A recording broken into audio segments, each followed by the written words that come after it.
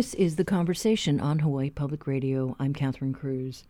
It's still not clear why it took the Navy 6 months to release an independent report on what led to the spill of some 1,300 gallons of toxic firefighting foam concentrate. The military held a news conference Friday to discuss the findings and to release video of the incident. Here's Admiral John Wade apologizing for the spill. This mishap was preventable.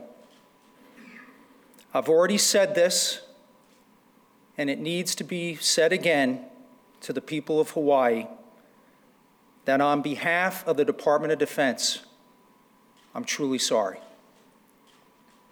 But I do want to be very clear, before I go into details, that the AFFF release was contained, cleaned up, and long-term environmental remediation and testing is ongoing in full coordination with the Hawaii Department of Health, or the DOH, and the Environmental Protection Agency, or EPA, in accordance with federal and state law.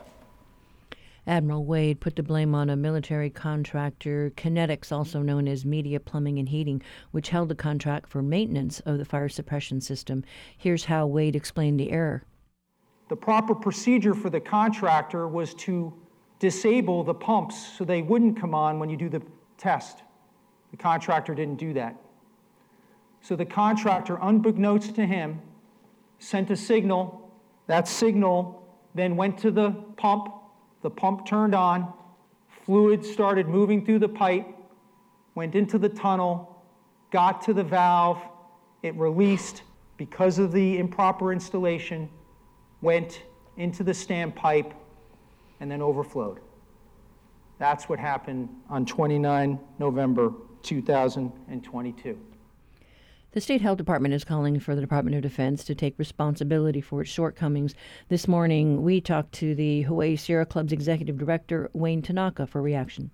So I appreciate that Admiral Wade has admitted that they actually needed 100 more people to just prevent this kind of thing from happening after we were told over and over again that everything was safe, that they would keep any more incidents from occurring. But at the same time, from what was described in the report, that's just one example of many, many other ways that this 80-year-old facility could end up further contaminating, maybe even destroying our water supply. And so it's very little assurance from this report that the next year and a half will be smooth sailing. The Department of Health did urge the Department of Defense to take onus of the situation. You know, we know it was the Army that did the independent report and review of what happened. And we're still not sure why it took so long to release the video and the report. But, you know, Department of Health is just urging the military to accept responsibility for this. You know, one thing that really concerns me, though, is that with the Department of Defense, with all of these folks based on the continent, even the EPA, it doesn't strike me that they appreciate the magnitude of what's happened, what's been happening. Our water has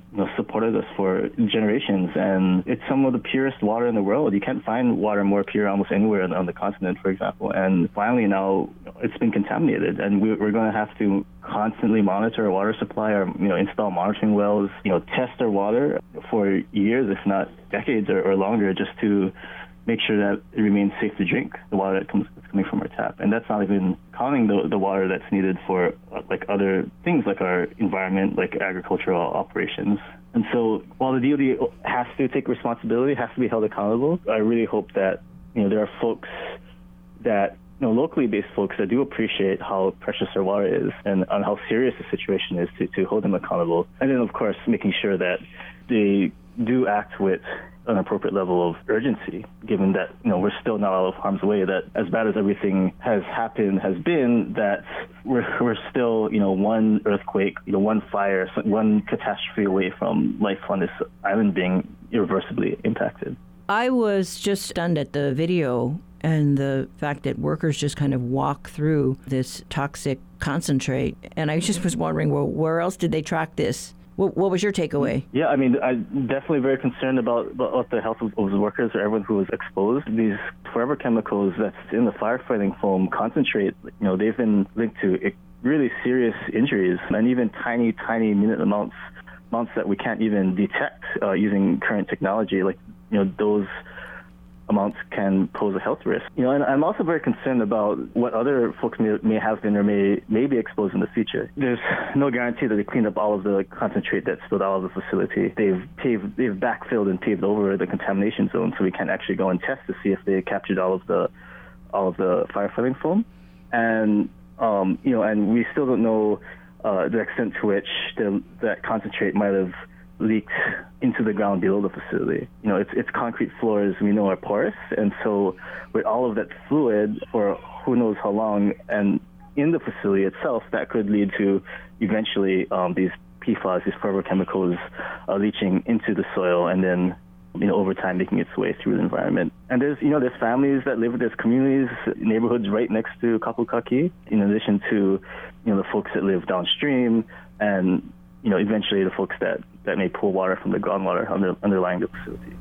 And getting back to the report's cause, human error, essentially they pointed to Kinetics, the contractor that was responsible for the events that triggered this leak. But what about the military's lack of oversight? Yeah, I mean, that's, again, that goes to my concern that they've never demonstrated an adequate level of care or appreciation for the magnitude of the threat that we've been placed under, that we are still under.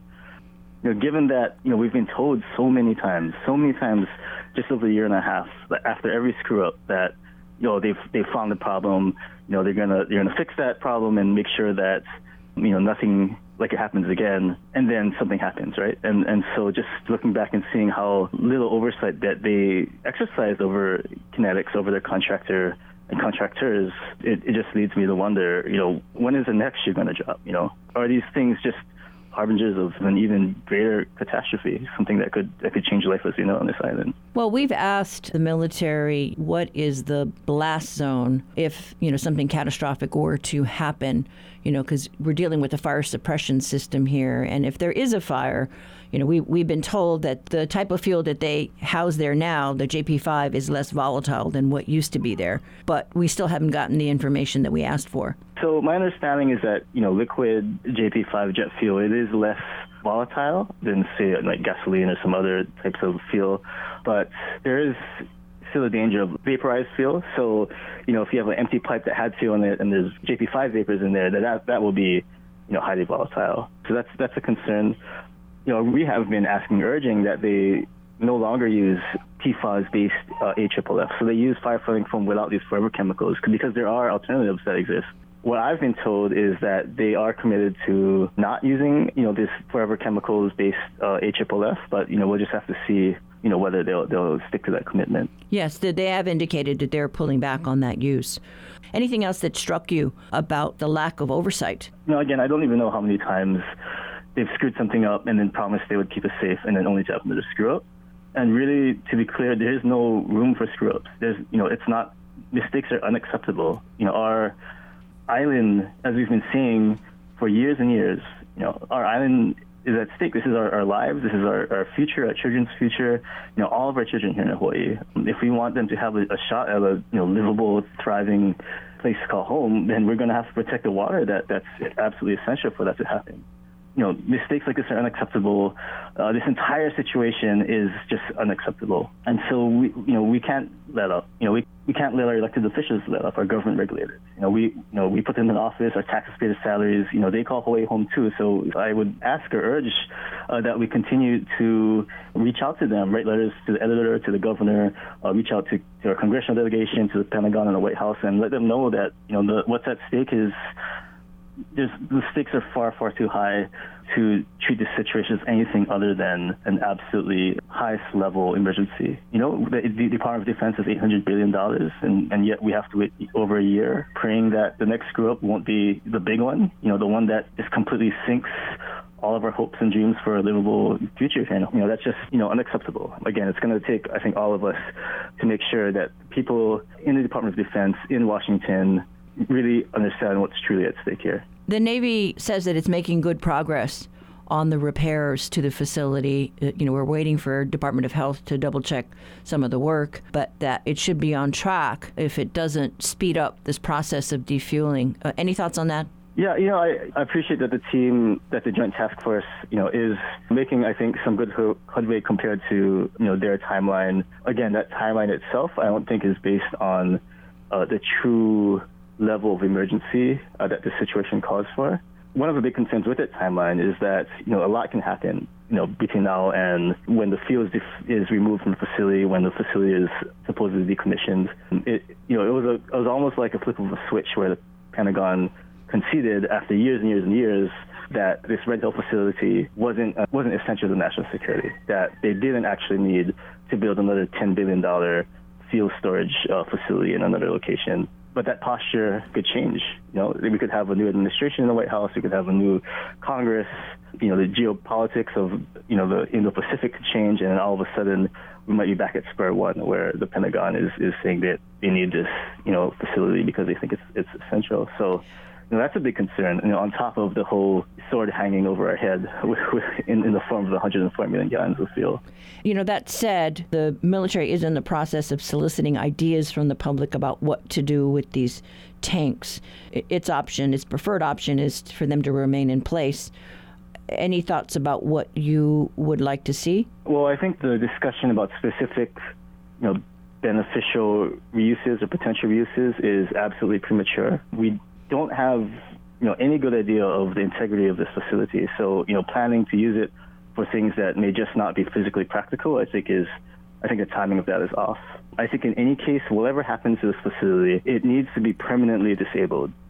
Taking out the steel liner, taking out the pipes, anything that'll prevent a future, federal government from overriding Hawaii's call for this facility to be shut down. We just need to prevent any potential for this facility to be reused, no matter what DOD officials may be saying now today, because that can change. One thing I think it's really important to remember is that there's still so many things at play and so many things that need to be resolved, on top of this spill.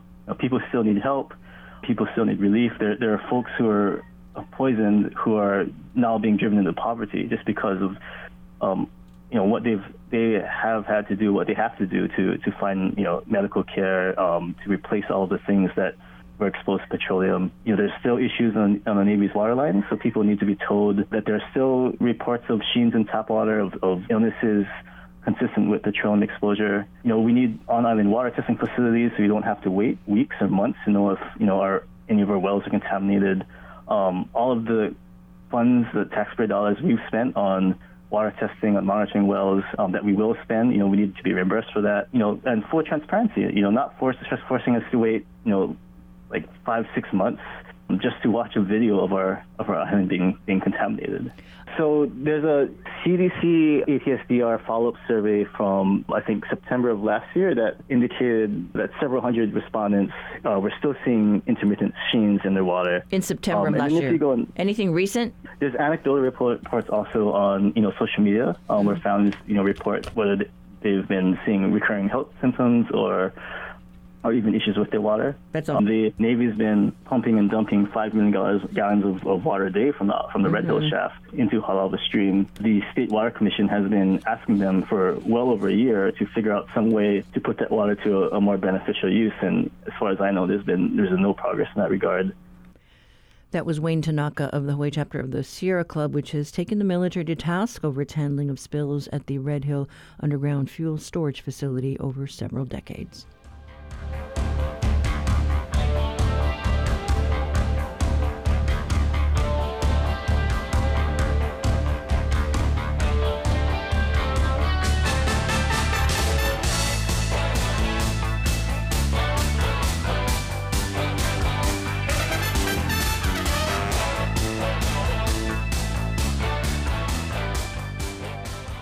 Support for Hawaii Public Radio comes from Ferraro Choi, committed to environmentally sustainable architecture and interior design. Supporting Hawaii Public Radio for more than 25 years, ferrarochoi.com. NPR's Mary Louise Kelly. When her son was born, he was sick, but she didn't know how sick he'd been until years later. I think it caused me to go back and think about some of the choices I had made. I went to Pakistan for 2 weeks before he could walk. Would I ever have let him out of my arms if I had known how close I had came to losing him? That's on the next On Point. Beginning this afternoon at 2, following the Daily. Support for HPR comes from the Hawaii Community Foundation, committed to an equitable and thriving Hawaii, supporting initiatives such as affordable housing, fresh water, and the healthy development of young children. hawaiicommunityfoundation.org.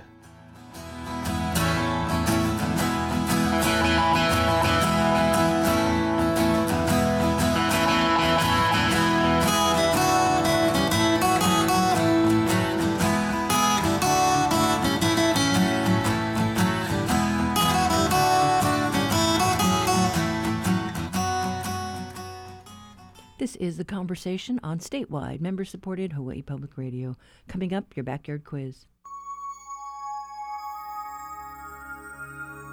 Unihoa, olehua, unihau, ukauai, oahu, umolokai, ulanai, umaui, ukahoolabe, uhawaii.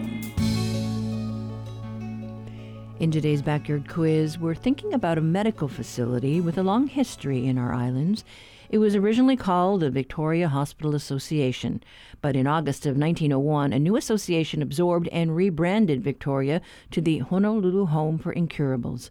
A year later, the hospital board bought 16 acres of land in Kaimuki for $9,000 and moved the facility there.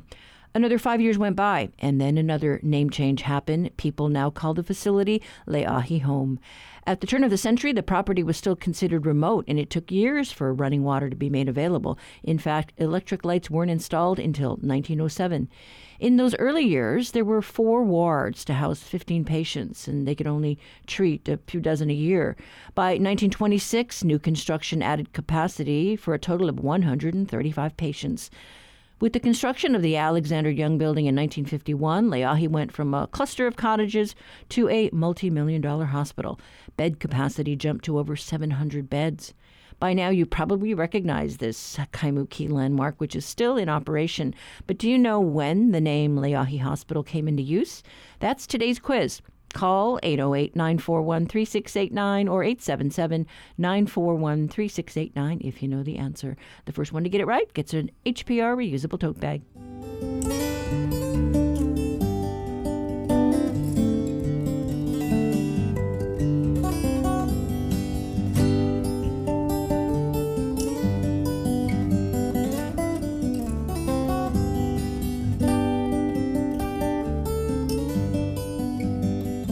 Support for the Backyard Quiz comes from NAREIT Hawaii, which supports nonprofits providing homeless families with access to affordable housing, such as Women in Need on Kauai. NAREITHawaii.com.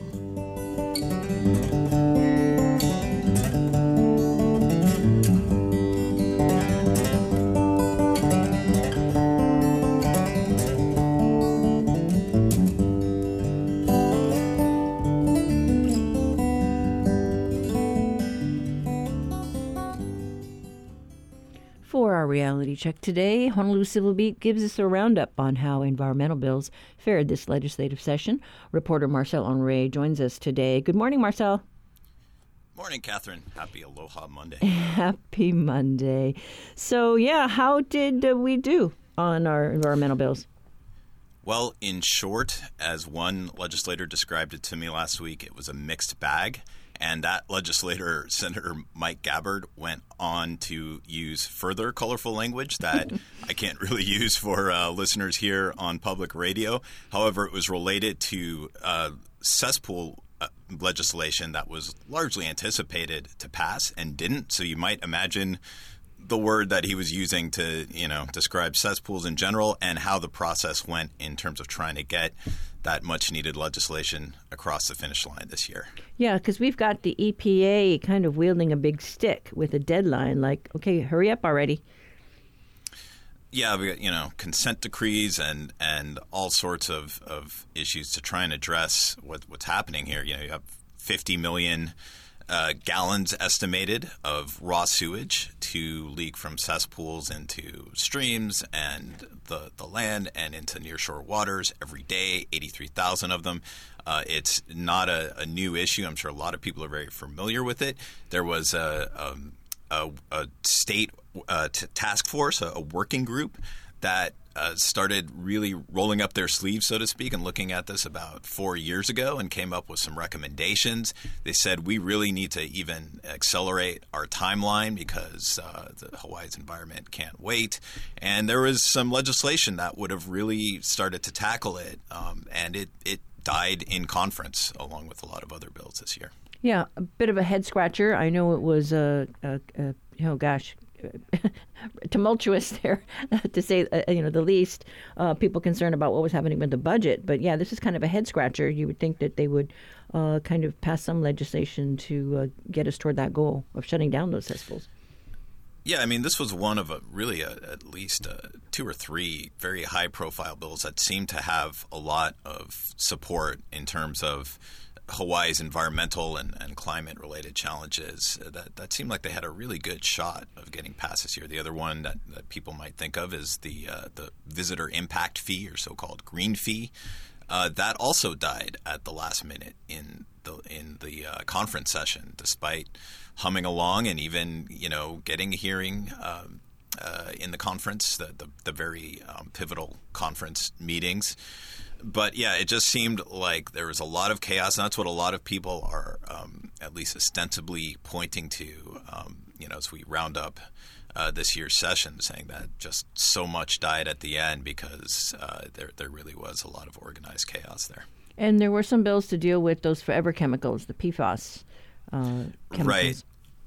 Unfortunately, that's another one that died. They have passed some bills successfully, and I think it was last year, in regards to PFAS or forever chemicals. But this year they were trying to strengthen the restrictions even more and ban those chemicals in food packaging and personal care. And it's very timely. On Friday the Navy released a report that showed, frankly, some lax oversight in terms of the spill of those forever chemicals at the Red Hill facility, and those chemicals are coming up in elevated levels, being detected in community water systems in Kunia and Waipio and all around the island. They're prevalent in military installations, so that's one that some of these Nicole Lowen flagged that one, as well as Senator Gabbard, as one that they had hoped would pass. Okay, so if those were the minuses, what are the pluses?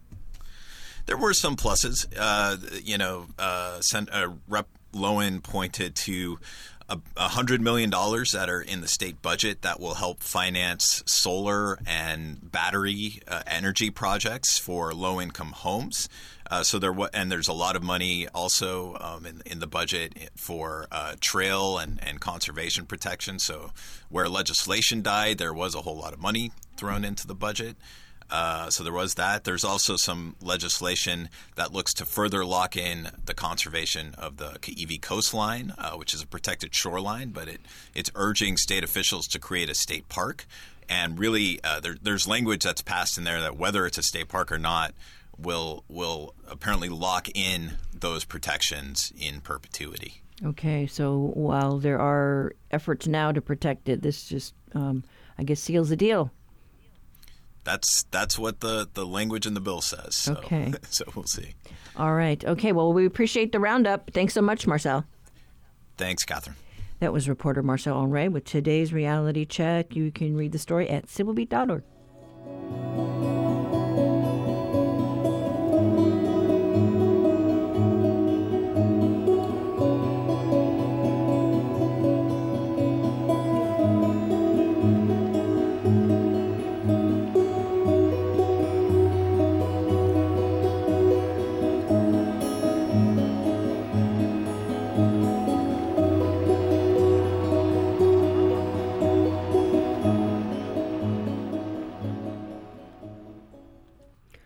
artificial intelligence has been capturing the headlines in recent weeks. Today, HBR reporter Cassie Ordonio takes a look at what's happening in our schools. Heard of ChatGPT? Good morning. Good morning, Catherine. Thanks for having me. Yeah, I had not really paid too much attention to this. My kids are all grown up, but if you've got a teenager, this is something you need to know about. I'm a full-grown adult, and I just learned about ChatGPT through Comedy Central's South Park. Okay. And that's how I learned about it. I've heard about it in the news, but ChatGPT is basically this chat box that's powered by artificial intelligence, and you can basically write in the chat box, let's say you want a rap poem or you want a full-page academic essay about coastal erosion with 6 citations. I had one DOE teacher come demonstrate how fast it can actually write a full-page essay with citations. It was actually kind of scary seeing how fast, in a matter of seconds, actually, it wrote a full-page essay in about 45 seconds with 6 citations about coastal erosion. And the DOE teacher I spoke to, Brooke Nazar, at Kalani High School, she said if she wanted to, she could have been more specific, saying, I could write this and ask ChatGPT to do it in MLA format or APA format. So it was really interesting to see how fast it spat out all that information. And it's caused a lot of commotion in all these Hawaii schools, public and private, even at the university level as well. But in my story, I specifically focused on public and private schools and how teachers are grappling with this new technology. And so for Brooke Nazar, she ended up catching some of her students, actually 10 students, 13 in total, using ChatGPT. And it was a funny kind of story where it was a homework assignment where the students basically answered the same question, but that answer was wrong to Toni Morrison's book. And for Brooke Nazar, she heard of ChatGPT, so she put that into ChatGPT, the same question, and out pops that same wrong answer. And so she thought to herself, maybe I could use ChatGPT to a benefit. So she ended up creating these 3 writing prompts. So there's 3 essays about coastal erosion. One is written by ChatGPT, the other's written by a teacher, and the other one's written by a 9th grader. Turns out all of them were written by ChatGPT. Oh my goodness. So that was actually a big surprise to her students. And ChatGPT is so sophisticated that it can actually have grammatical errors like what a 9th grader would use. It can actually have some grammatical errors what a teacher would use if they're not double checking. But Brooke Nazar has this to say about what she wanted her students to realize about ChatGPT. The other thing I wanted them to realize, which I think they came around to understanding, is that it's not perfect. It's not going to spit out some flawless essay for you that you can then turn in. And if you rely on it in that way, you're going to get in trouble if someone reads it closely. Because all of them, each one of those 3 different essays had issues that would immediately either determine that it was written by AI or that it was factually inaccurate if it was just read closely. Interesting.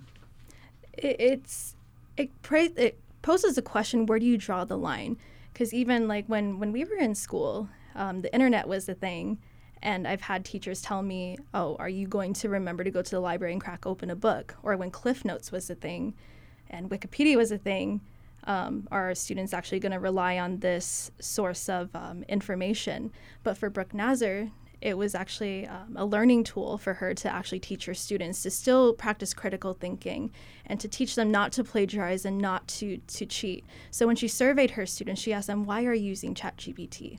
A lot of them said they have trouble brainstorming. They get writer's block, so they use ChatGPT to kind of get started without copying the information on there. Or sometimes they treat ChatGPT like Google. In Google you can ask them a question, and then ChatGPT will spit it right back out with citations. So it's kind of like Wikipedia, where you can click on those citations and go from there. That's kind of a starting point to the research. So for Brooke Nazar, that's just one aspect of how she's been using it to her benefit. But teachers are also using it to their own personal benefit. Some teachers are using ChatGPT to write to the superintendent, for example, because sometimes it's hard to get started. How do you write to an upper level boss with the correct tone? You don't want to say, you don't want to say, hey, what's up, superintendent? So ChatGPT also consumes time and it saves money. There's actually a story that I wrote maybe earlier this year about teachers pay teachers. One teacher actually spent more than $1,000 in one school semester. So if she used ChatGPT to create these lesson plans, she would have saved more money. But that's just one aspect of how teachers are using it to benefit them. Well, it's interesting because I think, writing was always so painful for me, and it took me forever. And so to think that, you've got this ChatGPT that can spit it out in 45 seconds is stunning to me. It's almost, there's this joke I had between me and my friends, especially as journalists. You can actually have ChatGPT write a news article. I haven't done it, but someone else has. But even having a journalism friend say, my mother called me to ask me, are you going to have a job after this? Well, it turns out we're still going to have the job because AI is not going to do the reporting for us. Yeah, but it's just amazing that you have to really keep on top of all this technology. Yeah, and you've got a second story also playing tomorrow on policy, so we'll look forward to that too. Thank you, Catherine. That was Cassie Ordonio, the newest addition to our news department staff. You can find her stories on hawaiipublicradio.org.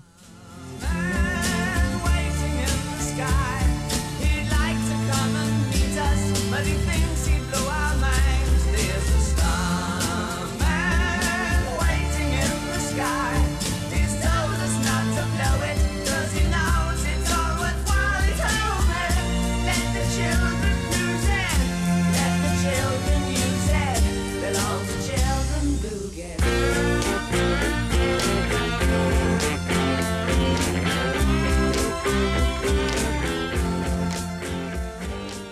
Support for the conversation comes from Skog Rasmussen, LLC, designing solutions for community engagement, project strategy, government relations, and grants services. Learn more at skograsmussen.com. This Tuesday at 8 p.m., the Hawaii Symphony returns to HPR2 with conductor Joanne Folletta and violin virtuoso Joshua Bell, performing works by Barber, Copeland, Bernstein, and Gershwin, as well as compositions by Joan Tower and Florence Price. That's 8 p.m. Tuesday on HPR2, your home for classical music, right after Evening Concert. Sponsored by Honolulu Financial Partners. Support for HPR comes from Blue Note Hawaii, located in the outrigger Waikiki. Henry Kapono joins up with brother Nolan to play music and talk story with emerging artist Noelani Love, 6:30 p.m. this Wednesday. Tickets at BlueNoteHawaii.com.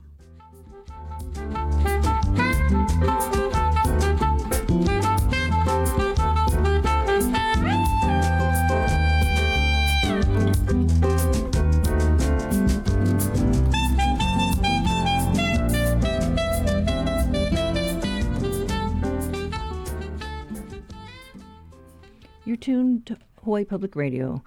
When our listeners have comments or questions about interviews that we air, they often leave a message on our talkback line or they send us an email, and we'll share those messages on the air with you. Gerald wrote in after hearing our segment on a new book about Portuguese in Hawaii. I listened to this program today and am quite interested in this topic, Portuguese food. Why is it that we do not have a Portuguese restaurant in Honolulu? There was one long time ago in the Macaulay area near the Pagoda Hotel and Restaurant. There was also a Brazilian restaurant in the downtown area. Every ethnicity in Hawaii has their restaurants, so we have become familiar with their foods.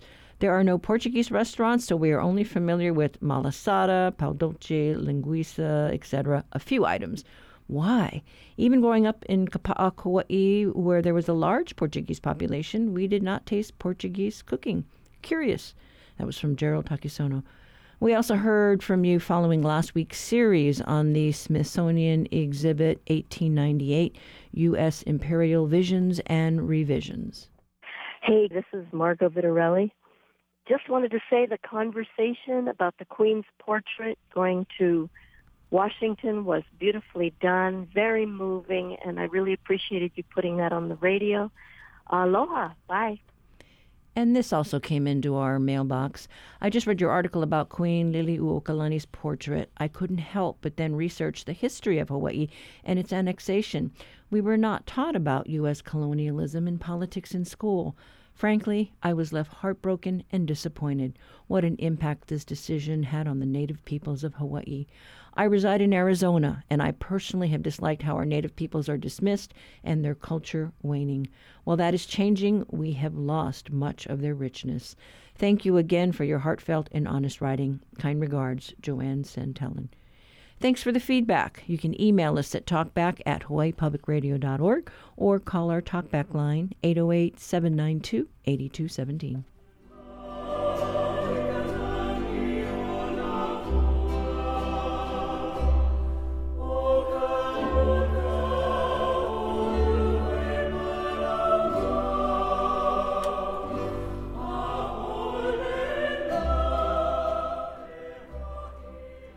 And it's time now for your backyard quiz answer. Earlier, we told you about a Honolulu medical facility that went through numerous name changes. It began at the turn of the 20th century as the Victoria Hospital. It was later called the Honolulu Home for Incurables, and in 1906 was known as the Leahi Home. In the early years, to help with finances, the home grew vegetables, had a dairy farm, and a chicken coop. Its humble beginnings began with room for only 15 patients at a time, most of them suffering from tuberculosis. Advances in the treatment of the incurable disease led to a shift in focus over the years. The facility eventually expanded with additional construction at its 16-acre site over the years until it dominated the Kaimuki skyline at 6.5 stories, covering a whole block along Kilauea Avenue on the slopes of Diamond Head. It remains in operation today, serving a limited number of patients as part of the state's Hawaii Health Systems Corporation. And for you history buffs, the official name change from Leahi Home to Leahi Hospital happened in 1942. We had no winners today, but that's our quiz. If you have an idea for one, send it to talkback@hawaiipublicradio.org.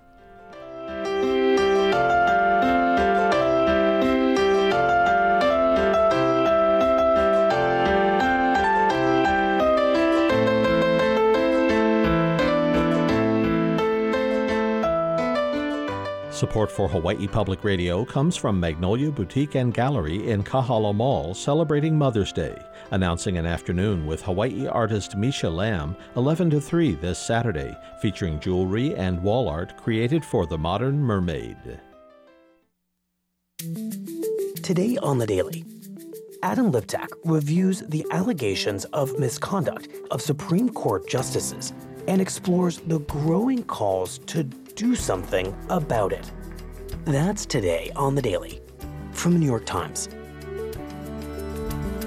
Beginning this afternoon at 1:30.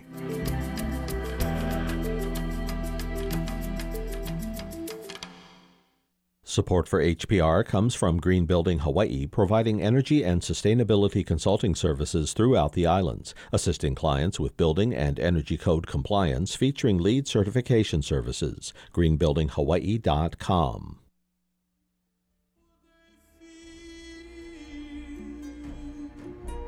Would their smiles be content then and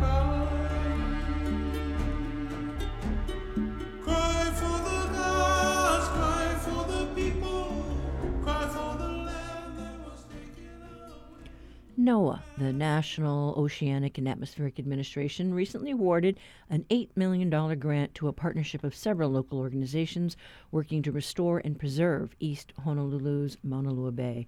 One of those organizations is the nonprofit Malama Maunalua. It was formed in 2006 and is committed to restoring and conserving the bay through science and planning and education and outreach. The Conversation's Russell Subiono took a trip out to Kulia'o Beach Park. He talked to the organization's executive director, Doug Harbour. How big of an area are we talking about? So Malama Maunalua focuses on Maunalua Bay, which is one of the largest bays in the state of Hawaii. I believe it has roughly 8 miles of coastline that go around it, and this grant is going to focus on restoration from the ridge to the reef in the Kulia'o, Niu, and Wailupe valleys. Okay, so a pretty significant area of East Oahu. Yes, and those valleys were chosen, or those watersheds were chosen in part because there's partners already working there that we could partner up with and tackle some of these issues, but also those are ones that have unique challenges. Kulia'o Stream, for instance, tends to have a lot of pollution coming off of it, so there was a number of reasons that focusing on those made sense. And I know your organization has been serving East Oahu for many years, and I read that this grant will progress your efforts in the Maunalua region. What will that progress look like? So the grant there's 8 partners involved doing everything from forest restoration to stream restoration to runoff. And so the terrestrial aspect of it, it's really going to help us enhance the capture and retainment of stormwater runoff, which is a major problem for water pollution in the bay, which for Maunalua is a major concern. And then the grant will also help us build up our efforts on coral restoration by planting climate-resilient coral. The issues that affect the bay are ones where the runoff coming from the mountainside empties into the bay, and the pollutants and the sediments that the runoff carries with it, that's what's the most significant impact to the bay. Is that accurate? Generally, yeah. Water quality is a major concern with Maunalua Bay and really with all the waters in Hawaii. And it's a combination of sedimentation from erosion that gets down there that can potentially choke the coral and kill it. But also with all of this development, when you have runoff, like we're sitting out here right now in the rain, and it picks up gas, it picks up oil and stuff like that, that gets into the stream and gets out here. And so, you'll notice after heavy rain events, when you go down to the bay, it tends to be brown, and it really shouldn't be that brown. As in addition to all of that, you have all the toxins and pollution that come with it. And I know with the anticipated sea level rise, I imagine that will make your efforts even greater. How do you anticipate sea level rise impacting the efforts to take care of the bay? So sea level rise will have a couple of factors with it. You're not only inundating the land, that increases erosion, but then you also have, if the corals die off and we don't have the reefs there that dampen some of that wave energy, you now have more wave energy hitting the shore, which means there's more run-up, meaning greater areas are getting wet and erosion's even increased. And so that has kind of a multi-punch effort on what we're trying to do, or effect of what we're trying to do. And so we're going to be planting coral in part to have reefs that survive global warming or survive climate change, so that when sea level rise occurs, those waves are dampened out in the ocean and not on our shores. And I feel like sea level rise, especially for us being in the middle of the Pacific, is an important issue. And I know a lot of the work that you do is in the ocean and is affected by runoff into the ocean. And so I feel like you guys are in a unique position to be impacted by sea level rise. So I feel like it's important to know what you guys are looking at as well. Mm-hmm. Yeah, I mean, climate change as a whole is going to affect every aspect of everything we do. And so, not only sea level rise, but then you have coral bleaching, which can kill coral. Hey! We got a little dog. A friend trying to get out of the rain.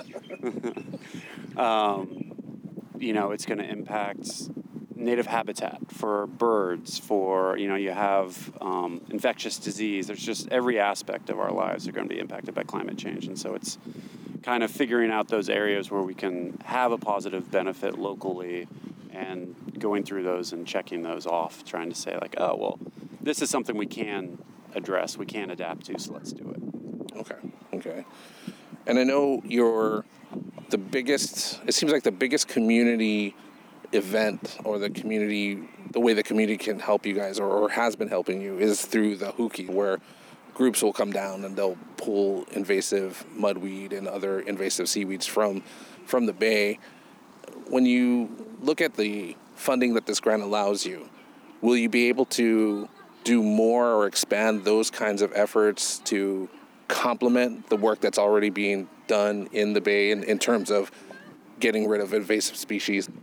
Yeah, I think the bigger benefit, frankly, it does benefit the Huki in that invasive algae likes degraded water quality. It thrives there in a way that native species don't. So by improving the water quality, by funding forest restoration through our partners in the forest area, by working on stormwater runoff in the developed areas, it helps build out all those effects. So you remove the invasive algae, and then the water quality in theory is going to be cleaner, which means native habitat is going to be able to expand, native species are going to be able to come back in. But then the other big part of this is the coral planting. And so that's a big way to kind of kickstart the restoration of the coral habitat in the bay. And I was just thinking about all the years that the Huki have been going on, that Malama Maunalua has been serving East Oahu. How can you continue to make progress if the urban aspect of the land surrounding the bay, if that doesn't decrease? We can still make an impact, and we've been able to show through our Huki events, for instance, that you can improve the habitat of the region, but having that stormwater element hanging out there is like a weight on our back. And so we can make progress, but the progress would be so much greater if we were able to address some of the stormwater runoff coming on that's degrading the water quality of the bay itself. What do you think the ideal circumstances would be for your organization to do the best work possible? I think there's a combination. I think a big part of it is the stormwater runoff is coming off of people's land. And we have a number of partnerships that are helping landowners or property owners to implement simple things. There's a lot of easy things that people can do at home that can have a big effect on reducing runoff. And so it's getting people to implement that. And then we're going to be starting again this summer our coral planting efforts. And we have partners that are doing forest restoration and getting people to come out and really help with those events. You know, we're all small nonprofits working around here, and we really need people pitching in because we don't have the staff and the ability to handle it just ourselves. When you talk about staff, I know Malama Maunalua is a small nonprofit that does a lot of work for the resources that it has. How much of the grant helps to bring more people in onto staff to be able to broaden the scope of your work?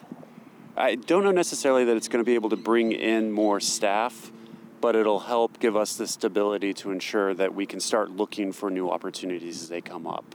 And so the grant is a 3-year grant, and that gives us the comfort level that for the next several years we're going to be able to be fully funded on certain aspects of some of these projects. And so that gives us the flexibility to say, is there an area that we need someone new coming in to help us? And let's find out, where we can find funding for that and bring them in. We're at Kuli'o'o Beach Park, and Kuli'o'o is probably my favorite place. And for a bunch of reasons, you get this really great view of Coco Head. You have this wide angle view of a good chunk of the bay, and the sandbar shifts a lot. So there'll be days where you could walk on the sandbar for, half a mile out. And then other days, the water is right up next to the shoreline.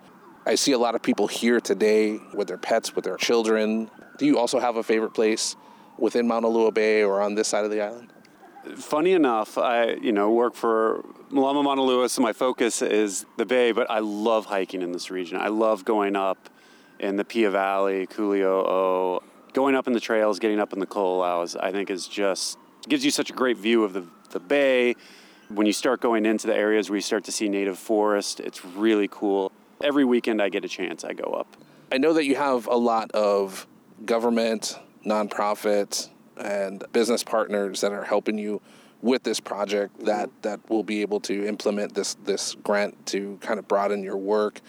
I also know that it's important for you guys to get community input and have the community involved as well. Mm-hmm. What would you say to the community on how best they can be involved and they can help with your efforts? I think there's a combination. If there's something that they enjoy, like if they enjoy hiking or they enjoy being in the forests, if they enjoy coming down to the bay, find the nonprofit, find an organization that's working to restore those areas. It's really important. We have Protect and Preserve Hawaii, Aloha Tree Alliance are both partners in our efforts. They are constantly doing outreach efforts and having people come up with their restoration. We have our Huki events, Hawaii Institute of Marine Biology, Kuleana Coral Restoration. 2 other partners in this are going to be helping us with the coral restoration. If people are interested in that, come down. And finally, if people just like sitting at home and they're kind of like, I don't really want to go swimming, I don't want to go hiking, I don't want to go down to the beach. Runoff, we're working with Roth Ecologic to implement green infrastructure. That's something they can do at their house. They don't have to leave. We'll come to them, tell them what options exist. So it's really just figuring out what path you want to take and how you can go there. There's people willing to help. Thanks so much for meeting me out here at Kuli'o'o Beach Park, Doug. Really appreciate your time, and I'm just glad I get to get out of the basement of the radio station. Well, same here. I'd be at home with a couple crazy dogs right now, so being able to sit on the beach and watch other people with their crazy dogs is way better. Awesome. Thanks so much, man. Thank you. I really appreciate it. That was Maunalua's Doug Harper updating HPR's Russell Subiono on the work that is being done to restore and preserve East Oahu's Maunalua Bay.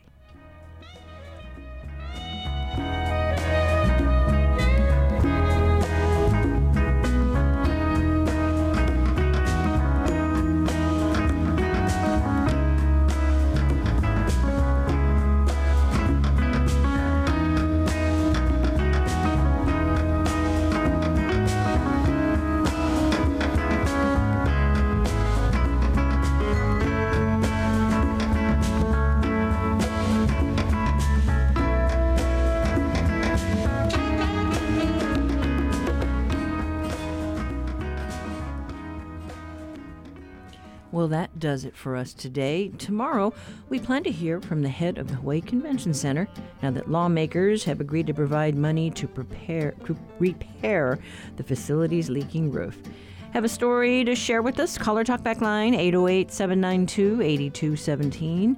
Miss something and want to listen back to something you heard today? You can find the Conversation podcast on Spotify, Apple, or anywhere else you tune in. I'm Catherine Cruz. We will be back tomorrow with more of the conversation.